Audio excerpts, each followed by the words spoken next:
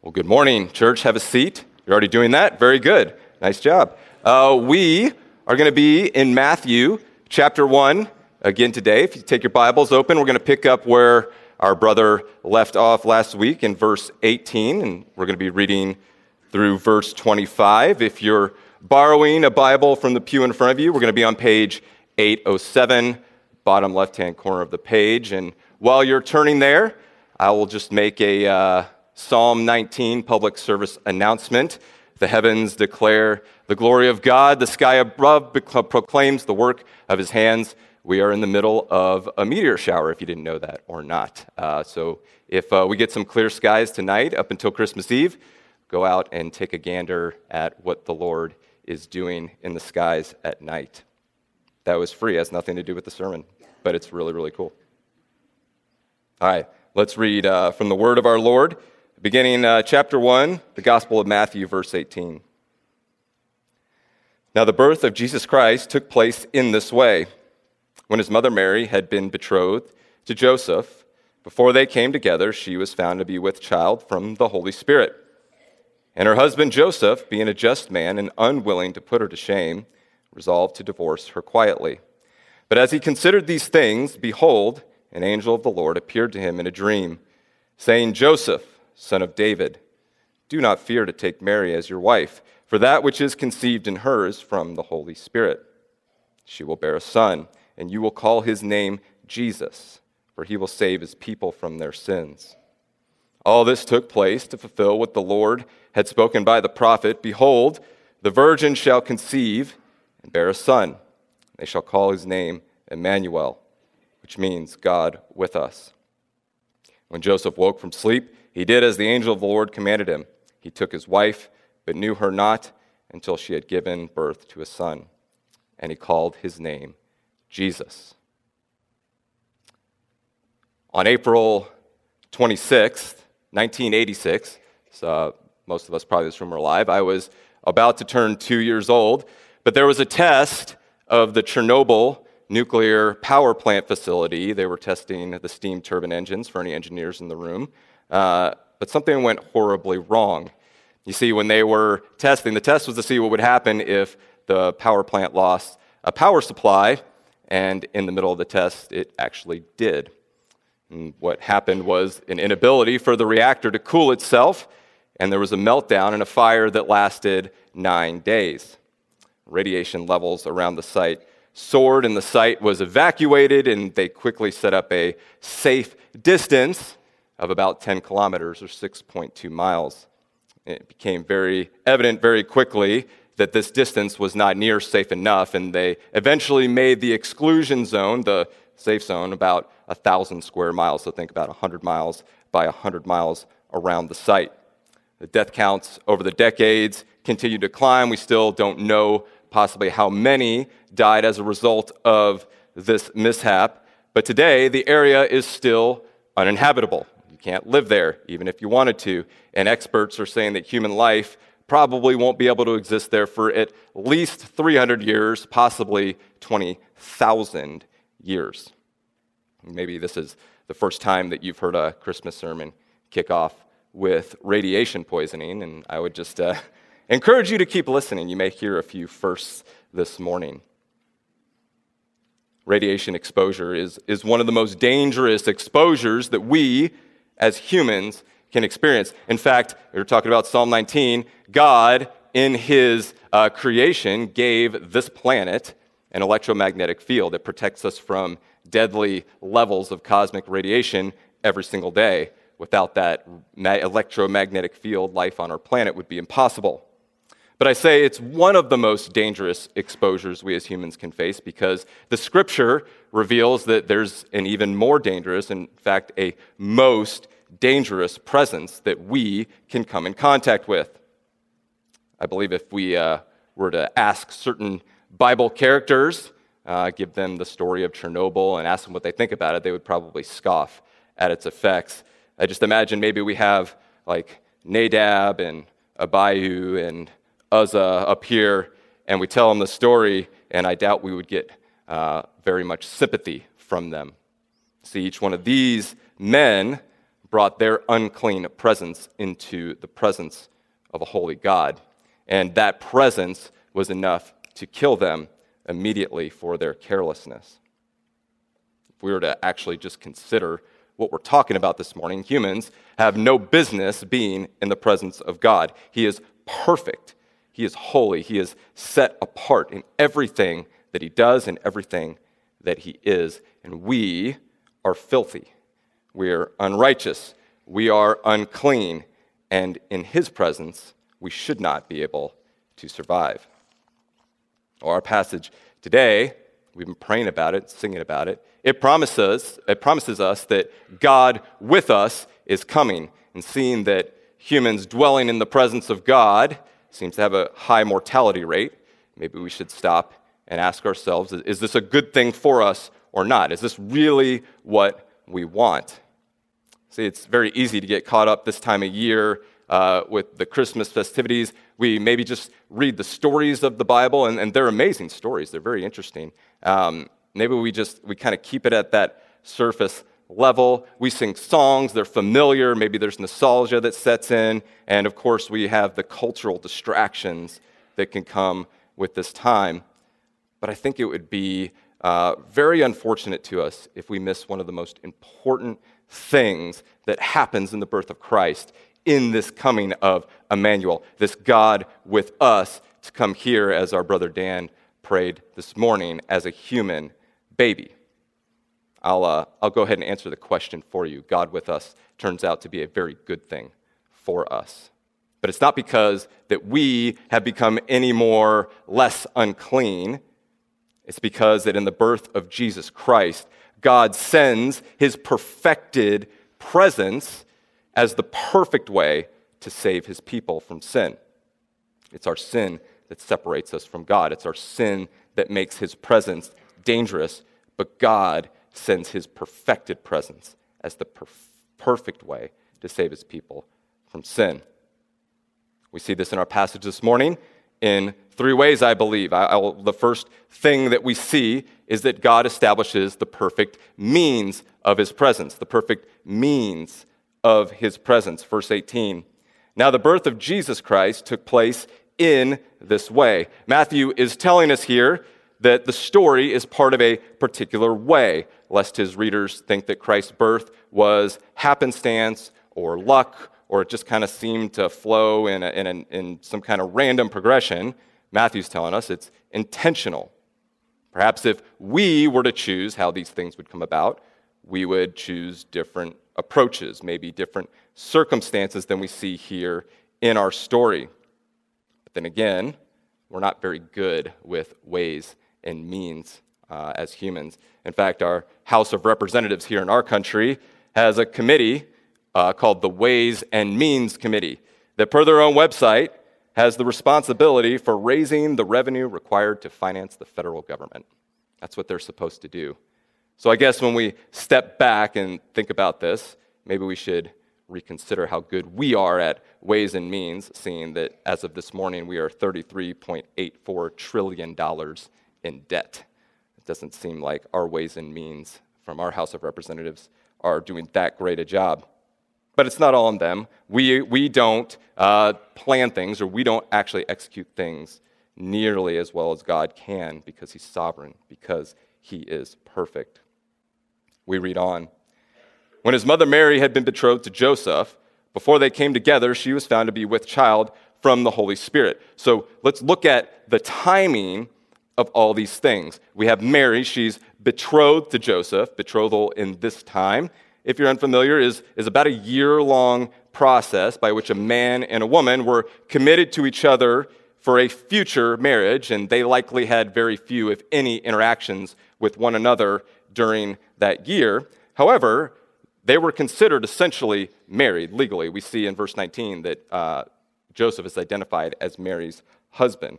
This meant that chastity and purity was expected from the two parties involved. In fact, there were stricter penalties for extramarital relations in Deuteronomy of a virgin that was betrothed as to opposed to a virgin that was not betrothed. Before they came together, this is not hard to figure out. This is the Bible's way of saying that the marriage had not yet been consummated. Mary and Joseph had remained faithful to the biblical command. As at this point, we get introduced to a new actor in our story. Not actor as in like a play or a movie, but somebody else who is acting. We see that Mary is found to be with child from the Holy Spirit. Now, we don't know if this interaction that's about to occur between Joseph and the angel comes before or after Mary's interaction with Gabriel in Luke, but what we do know is Joseph is convinced that his wife has been unfaithful. He makes plans to divorce her, but the Lord sends an angel to explain to Joseph that Mary's baby is not the result of infidelity, but is a miraculous work of the Holy Spirit. The angel tells him to take Mary home and make her his wife. So we have this period where the two are essentially married, yet they had not come together. So let's ask the question again. Why this timing? Why couldn't it have happened before the betrothal, before they're married legally? Or why couldn't it have happened after the marriage had been consummated? The timing seems very odd. Well, our passage shows how God's ways and means are perfect. The angel addresses Joseph as son of David. The same identifier was given to Jesus in the genealogy that our brother faithfully preached last week. It's also going to be used to reference Jesus throughout the Gospels. And there was little debate amongst the religious leaders at this time that the Messiah was going to come from David's line. We read about it in Isaiah chapter 9 this morning. The Old Testament has many witnesses to this end. In waiting for Mary and Joseph's betrothal period, God ensures the means for the Messiah to be born into David's lineage, establishing him as the covenant king this covenant God made with Daniel in 2 Samuel chapter 7, and that we see is again talked about in Isaiah 9. In all legalities, Joseph and Mary are married, and Joseph's road to adopting Jesus as his own, becoming part of his line, is now seamless. The timing is perfect. The means are perfect. There's another way. We have ancient creeds that we read and that we study, and they correctly teach that Jesus, the Christ, is one person, but he has two natures. He has a human nature and a divine nature, and these natures never separate. Galatians 4 says that when the fullness of time had come, God sent forth a son born of a woman, and Hebrews 2:17 goes on to say, therefore he had to be made like his brothers in every respect, so that he might become a merciful and faithful high priest in the service of God to make propitiation for the sins of the people. Jesus' human nature in the woman makes it possible for him to absorb the wrath of God that we deserve as sinners. However, this is not all that we need from this Messiah. We also need the Messiah to be free from sin. Now, you and I can classify sin in two kind of different ways. Not different ways, just two separate ways. We have moral sin. This would be the sin that we would say when we commit a sin or we do something wrong. We do this every day, perhaps every hour, perhaps every minute. Well, you know what I mean? We sin all the time. It's our actions, this moral sin, that is part of making us sinners. This is not really controversial. People can kind of agree on this. But then there's another way that you and I are sinners, and that we are conceived with a corrupted sin nature. We have this federal headship, Romans 5 says, under Adam. And being descended from Adam, we inherit his sin. We don't have a choice. Psalm 51, David makes this claim, "Behold, I was brought forth in iniquity, and in sin did my mother conceive me." By the normal means of human procreation, we are doomed from the womb. The Messiah, whoever he was going to be, needs to be removed from both of these types of sin, both of moral sin, but more importantly, of corrupted sin, of this sin nature.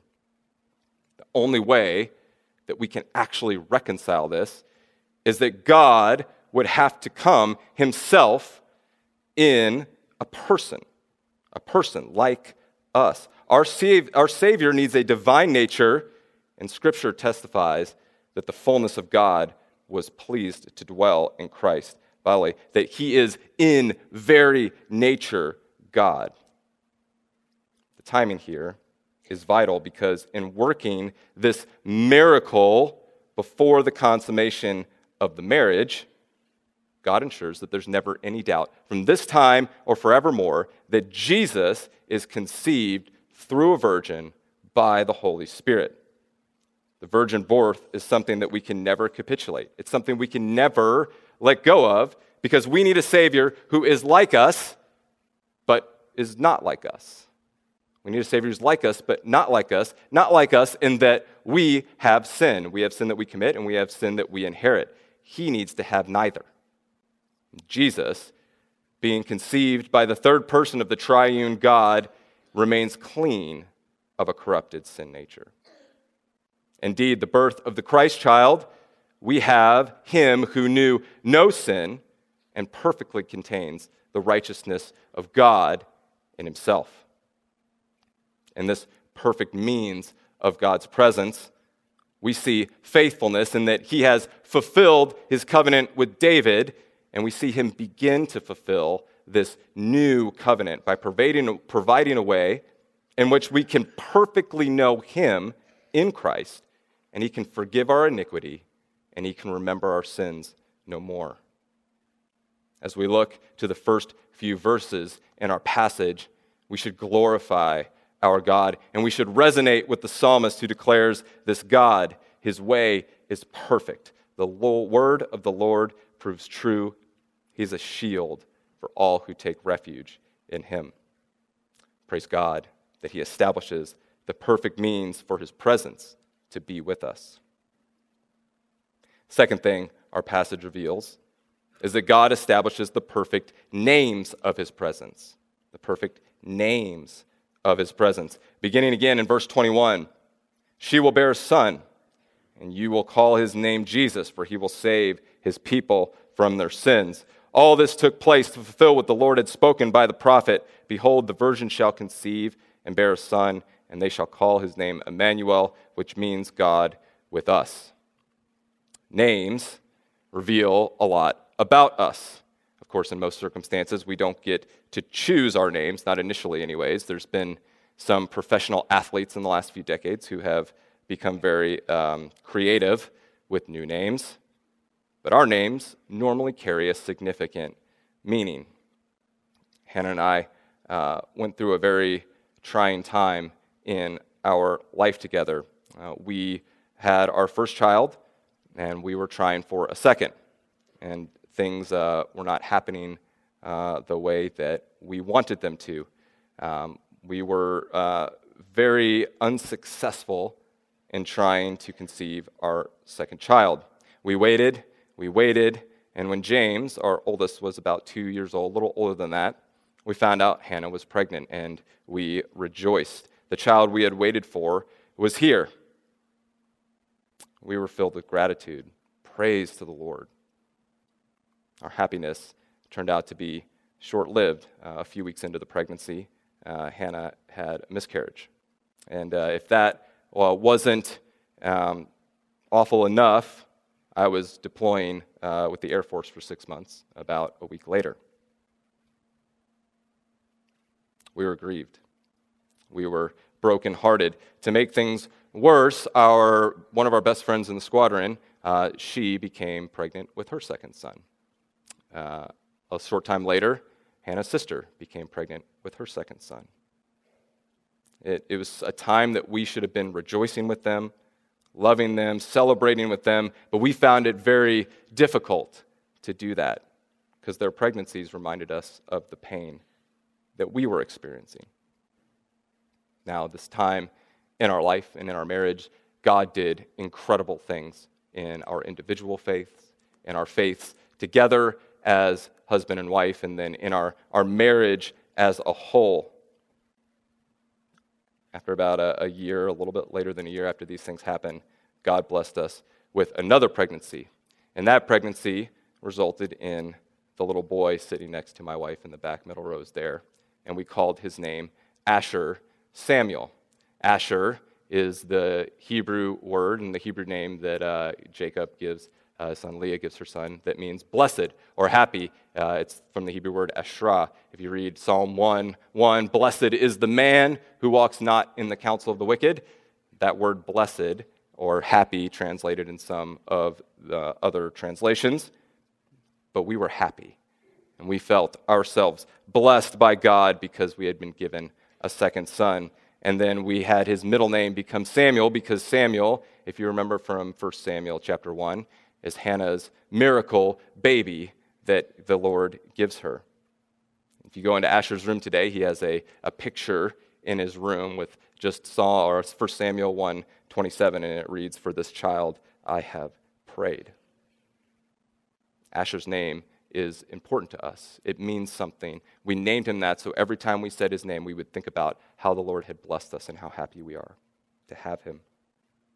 The child in our passage is given two names, and we can't miss the importance of either one. It's probably best to start with the second, and the author points us to Isaiah chapter 7, and that the child will be born of a virgin, and they're going to call his name Emmanuel. Now, bear with me here for a little bit because this Old Testament reference demands we do just a little bit of investigation. See, reading the passage in context, God sends Isaiah, the prophet, to King Ahaz, who is frightened by several nations that are aligning against him. Isaiah goes with the message that the overthrow of Israel will not come as a part of this effort that Ahaz is worried about. And he says, Ahaz, you can ask for a sign. You can ask for a sign from the Lord that these things are going to happen. Ahaz refuses. In a false sense of piety, he says, I will not put the Lord God to the test. And this is not Ahaz being righteous or pious. It's showing in context, if we were to go back and read, his own cowardice, his own desire to make his own alliances, his own rejection of the Lord's help. And even in the midst of Ahaz's rejection, God nevertheless says he's going to grant him a sign. That sign is, the virgin shall conceive and bear a son, and they shall call his name Emmanuel. The prophet goes on to say that before he, that's the child, knows how to refuse the evil and choose the good, the land whose two kings you dread will be deserted. This prophecy, this passage in its context has a realization in the original story, in the original passage.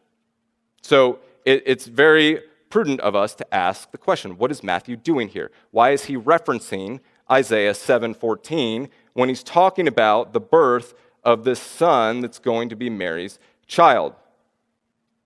I think what seems highly unlikely is that Matthew is saying Isaiah, the only fulfillment of this prophecy that he gives in Isaiah 7, the only fulfillment of that could ever be the birth of the Messiah 700 years later.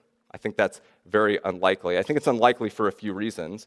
Well, first, it places Matthew in a weird spot.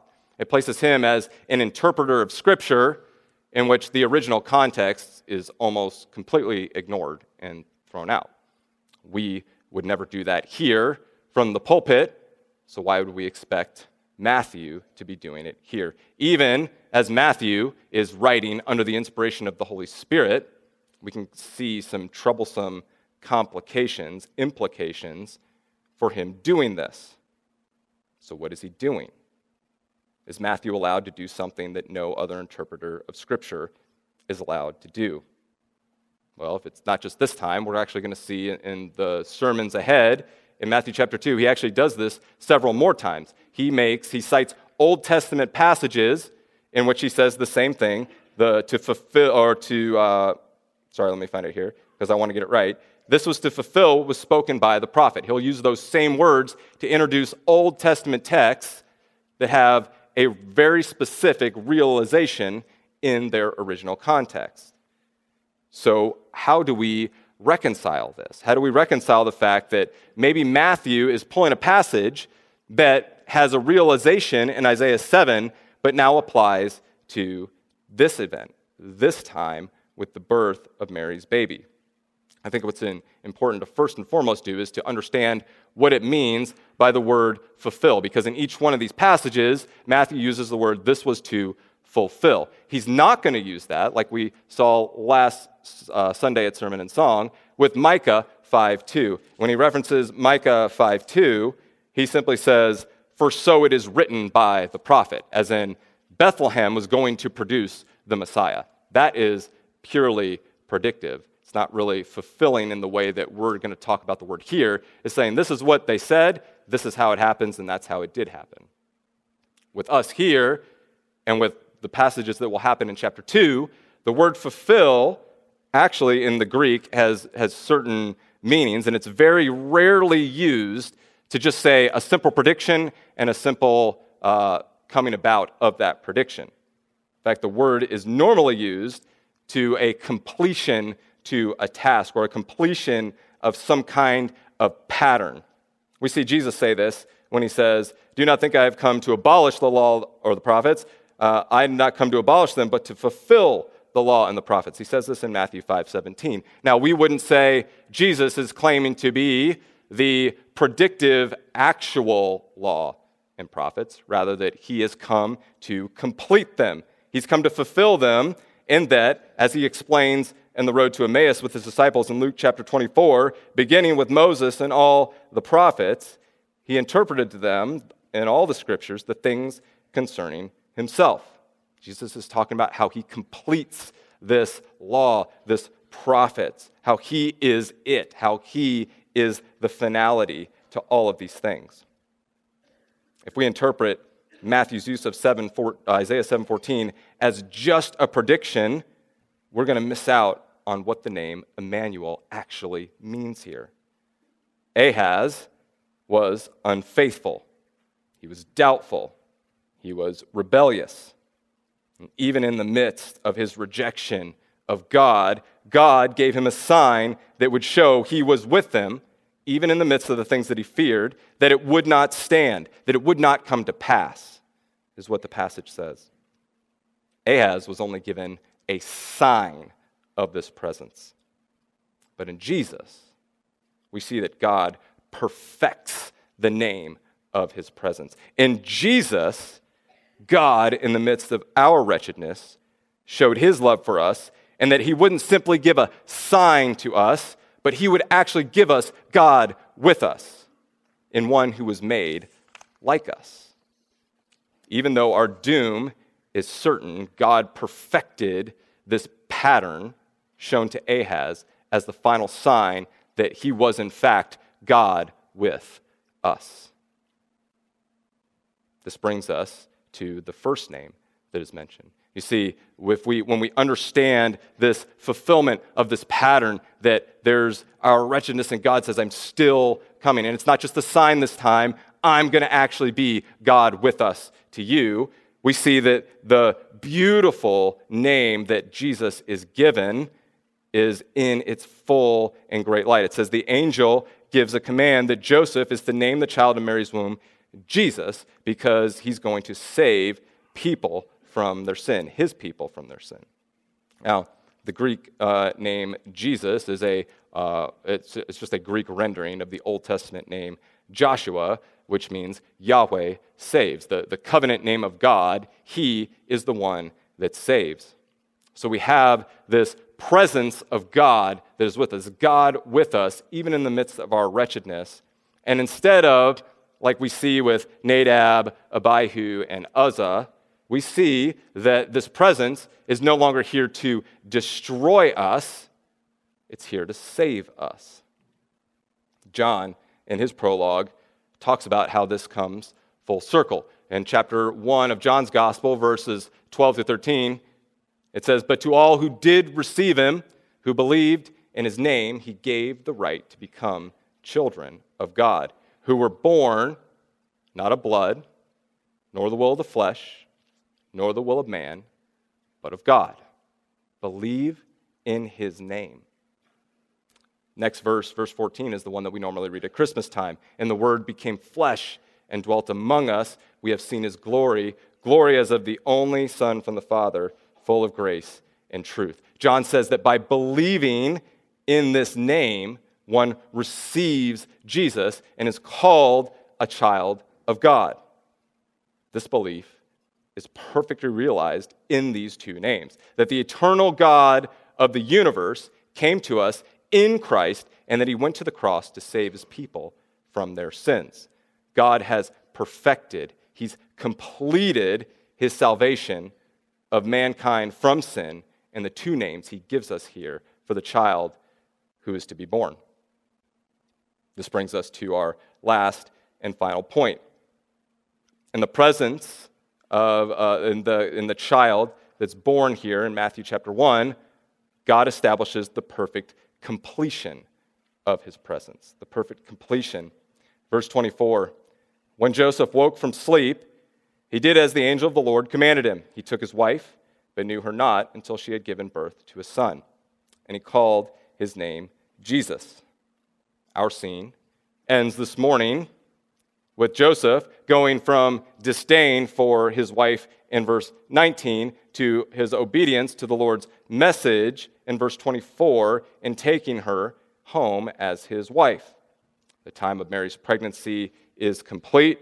Joseph knew her not until Jesus was born. Mary's virginity is maintained. Jesus is brought into the world in God's perfect redemptive plan and timing. We had this setting where there was initial conflict, where there's a betrothal, and then there's this appearance of infidelity, but then we have this climax where the angel appears and says, Joseph, it's not what you think. Here's the way it is, and here's why. She's going to bear a son. He's going to be Emmanuel. He's going to save his people from their sins. You're going to call his name Jesus, and we see that resolves the conflict. Joseph takes her home as his wife, and now we've got this new setting where Jesus is born. There's now a baby. Now, one of the more interesting things is that there's one more clause added after the ending to our story. Sometimes there's verses in Scripture where we look and we go, why did the author say that? I recently took a graduate seminar on the Gospel of Mark, and we were doing a fairly deep dive into all the passages there. And I remember we read through as a class, it was Mark 4:36 that said, and leaving the crowd, they took him, that's Jesus, with them in the boat, and then it adds just as he was. And I remember you raise your hand on the little Zoom thing, and it goes up, and the professor says, yes, Jim. And I said, okay, sir, what is it, like, I guess my question is, why does the author add just as he was? How else are you going to take Jesus into the boat other than as he is? That didn't make any sense to me. Why did the author do that? Perhaps we can look at 25 here and think the same thing. Why does the passage end with the clause, and he called his name Jesus? It seems like the story is done, but then we get one more little snippet, one more little addition. Well, for the sake of time, I'll leave you in suspense about Mark 4:36, and we'll move on to Matthew 1:25. But please, come and talk to me sometime. I learned some really cool things about that passage. Our scene is complete in 1:25a. Jesus is born. He is here. But 25b, as we just said, says, and he, that's Joseph, called his name Jesus. Perhaps this verse is here to highlight Joseph's obedience. It says previously that he's a just man. Maybe the Bible is just making reference to that, and I don't think there's anything less than that here. Obviously, Joseph, everything we read about him seems that he is a just man. But I think if we just leave the application there, if we just leave that there, we miss a lot of what's going on. We miss so much of what is happening in our passage. Because by naming him, Joseph is completing the process of adopting this child as his own. That would have been the last stamp, that this child is now Joseph's, just by giving him a name. This completes the covenant that God made with David, that the Messiah was going to come from the house and lineage of David, this king whose dominion was going to be forever and was not going to have an end. Not only do we see a completeness in the simple fact that Joseph names Jesus, but the name which he gives him is paramount, this name, Jesus. Because in this time, the name of the firstborn son had the intention of carrying on the family name. Most firstborns were named after their fathers. This is why the firstborn child often got a lion's share of the inheritance, all that kind of stuff. He was going to be responsible for carrying the family name on. If we remember the story of Zechariah and Elizabeth in Luke's gospel, we see that everybody is perplexed that Zechariah is not going to name him after himself. He's going to name him John. I am James Frederick Knaus III. My dad is James Frederick Knaus II, and my son, the other little boy sitting in the pew with Hannah, is James Frederick Knaus IV. There's something about carrying on this name. But Joseph doesn't do that. Part of it is because he's being obedient. That's true. But also, this name is separating Jesus, this child, from simply being in Joseph's line, in Joseph's lineage, and it's establishing what he was coming to do. In giving him the name Jesus, we see that Joseph is separating him, saying this child has a further, more important and divine purpose in what he came to do. Indeed, this child would come to save his people from their sins. Now, the child born here, we know, he grows in wisdom and in stature and favor with God and with man. He lives his life free of sin. He goes to the cross and dies for the sins of his people. This is God's completed presence with us. He rises from the dead. He sits down at the right hand of the throne of God. In Jesus, we see that God never leaves us nor forsakes us. Jesus made a promise at the end of Matthew's gospel. He says, I am with you always, even to the end of the age, which is just a Greek idiom for forever. Sometimes your Bibles will actually translate it forever, that clause, that verse. The Spirit that miraculously conceived him is now sent by him to dwell within those who would believe. Friend, if you're here in the audience this morning, you don't know this Christ, you don't know this Emmanuel, this God with us, I pray that today is the day of your repentance.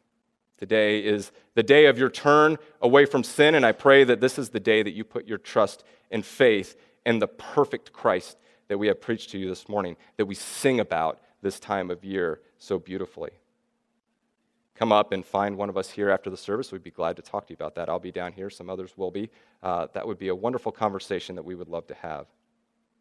But brothers and sisters in Heritage Bible Church, and if you're visiting with us today, you as well, go ahead and read the stories, worship in the songs, drink hot chocolate, go look at Christmas lights, do all the wonderful things that we love to do this time of year. But my prayer is that we would take the hope in the presence of God, that he sent us, God with us. This presence that is perfected by the way he does it, by the way he calls it and names it, and then by the way that he completes it. Let us remember that God, at this time of year, with this event, brought his perfect plan to save us from our sins by becoming God with us in the birth of our Savior and Lord Jesus Christ. You pray with me, please. Father, sometimes we read these things and they're difficult to understand. Indeed, they're difficult to believe. God, that you would leave your throne in heaven, that you would come to us, not with pomp, not with circumstance, not with, as we're about to sing, fanfare from above. You came as a humble little baby boy born to a poor Jewish family so that you could save your people from their sin. Father, we did not treat your son the way that he should have been treated here. God, and we even fail to do so nowadays, being on this side of the cross in our infidelity to what you have called us to do. Father, we are sinners, but you have given us the perfect presence with us. You have given us God with us who saves us from our sins. And for this, Father, we could not even take eternity to adequately praise you for what you have done, for who your Son is and what he came to do. We thank you for it. And we ask that you would accept the worship that we give here on this day and the reading of your word and all of this praise and glory we lift up to you as the best that we can do. We pray that the meditation, the words of our mouths, the meditation of our heart would be acceptable in your sight, O Lord, our rock and our Redeemer. We give you the praise and the glory today, and it's in the name of our Savior, Emmanuel, God with us, the Lord Jesus Christ, we pray these things. Amen.